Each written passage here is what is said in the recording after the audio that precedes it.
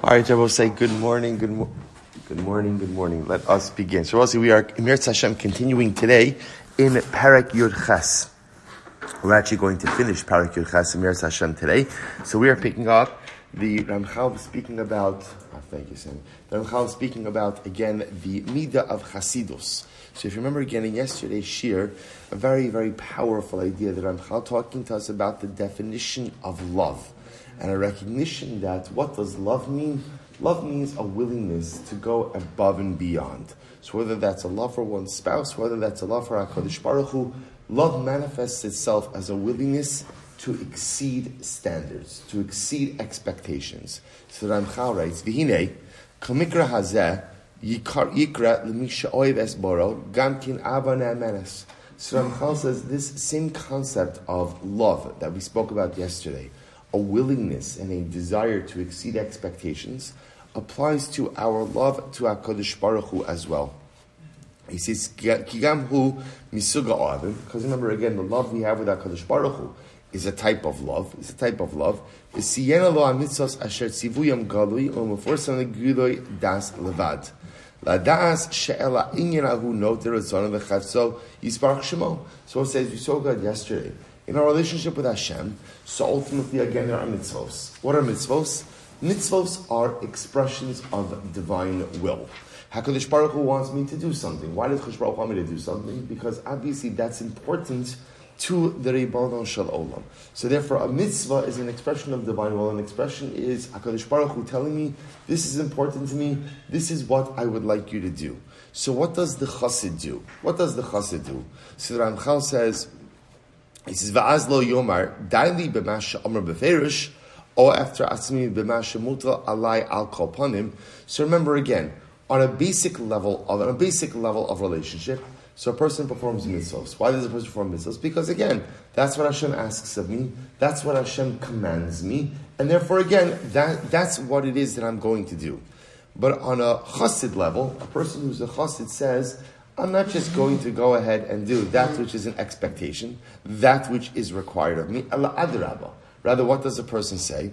Yomar kivan shekvar matzasi ra'isi shechafso yisparach shemo no telazeh. Now I'll say this is incredible. This is incredible. That in other words, that once a person goes ahead and says, thank you so much, thank you. So remember, I'll say, let me illustrate this with an example. Right? Kadosh Baruch Hu commands us via haftal kamocha.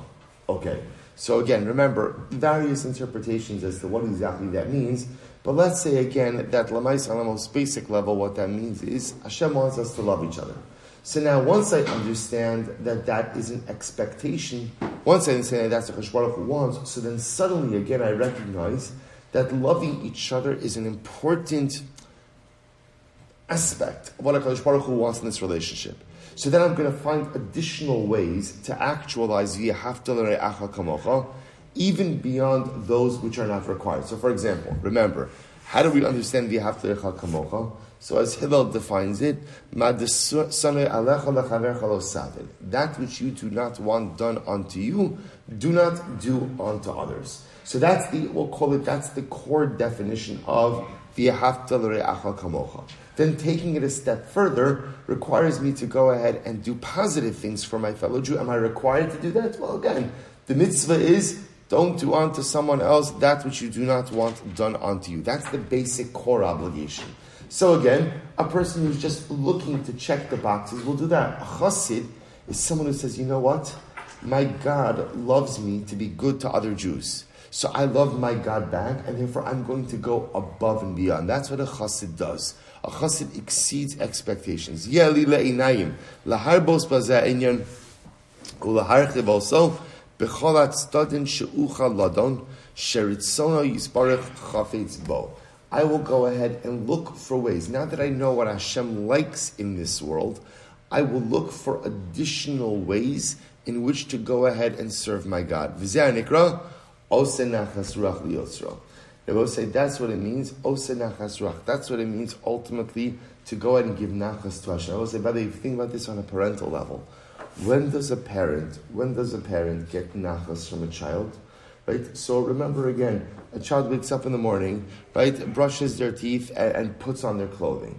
So most parents, it's okay if your kid is 4 and does that on their own. Okay, incredible. If your kid is 11 and does that on their own, there's not really so much nachas from that. That's an expectation. When does nachas come? Nachas comes when a child exceeds expectations in whatever area of life that may be. Exceeding expectations creates nachas. It's the same exact idea in our relationship with Hashem. When does the Rebbe Shalom get nachas from me? Not when I live up to expectations, but when I exceed expectations. Ose nachas ruach yosro. And I will say again, the definition of exceeding expectations is that I go above and beyond that which I am commanded to do. Or, still a bit differently, I look at mitzvos as an expression of divine intent and will. Now that I know what God wants of me, I have the ability to not only fulfill those expectations, but Emir Hashem exceed those expectations because I now know what is important to my Father. Nimtza, klal chasidus, therefore the Ramchal says, what is the essence of chasidus? Kiyum kalamitzas b'chalat stadim vatinoim sherai v'she'efshar. So this is a pretty dramatic definition. He says, so what is chasidus? Harchavas kiyum kalamitzos. It's an expansive fulfillment of mitzvos. What does it mean, an expansive fulfillment of mitzvos? B'chalat stadim, on all sides, tinoim, all elements, sherai v'she'efshar. That is possible and within reach. Meaning, there are 2 ways to fulfill a mitzvah. You could fulfill the mechanistic details of a particular mitzvah and do a great job. Okay, done. I've checked the box, I've done what I'm supposed to do. Or, I look at mitzvos as an expression of divine will and intent. Mitzvos represent the ideas, ideals, tenets that are important to the Ribbono Shel Olam. Once I know that, I could build that out a little bit.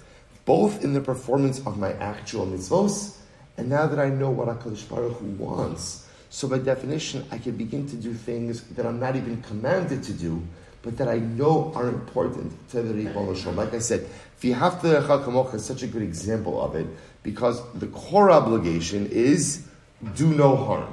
Right? That's the core obligation. Don't hurt another person. Don't visit hurt or harm upon someone else that you would not want visited upon yourself. That's the core obligation. But deep down, what does V'ahavta kamocha really mean? I know that Hashem wants us to love each other. So now what I'm going to do is I'm going to go above and beyond. I'm going to be mevater. Rabbi Nachman writes, Kedai lihios vatron. He also said, Midah vatron is the hardest thing in the world. Midah vatron means a willingness to yield. Willingness to yield. Not everything has to go my way. And not everything has to be done the way that I want it to be done. There's an ability to yield. So now I know, by the way, being a vatron is important. Because if you're going to have any relationships with anyone, you have to learn how to yield. You can't always stand your ground. So this is there a mitzvah to be a vatron? Is it one of the 613 mitzvahs? No. But a chassid says, I understand that Hashem wants me to create a construct of V'ahavta l'recha kamocha. So there's a whole bunch of behaviors that become associated with that I now have to inculcate within myself. V'hin charoa, shachassid, that's very interesting. This is the parak ends. V'hin charoa, shachassid u'minat prishos. This is interesting.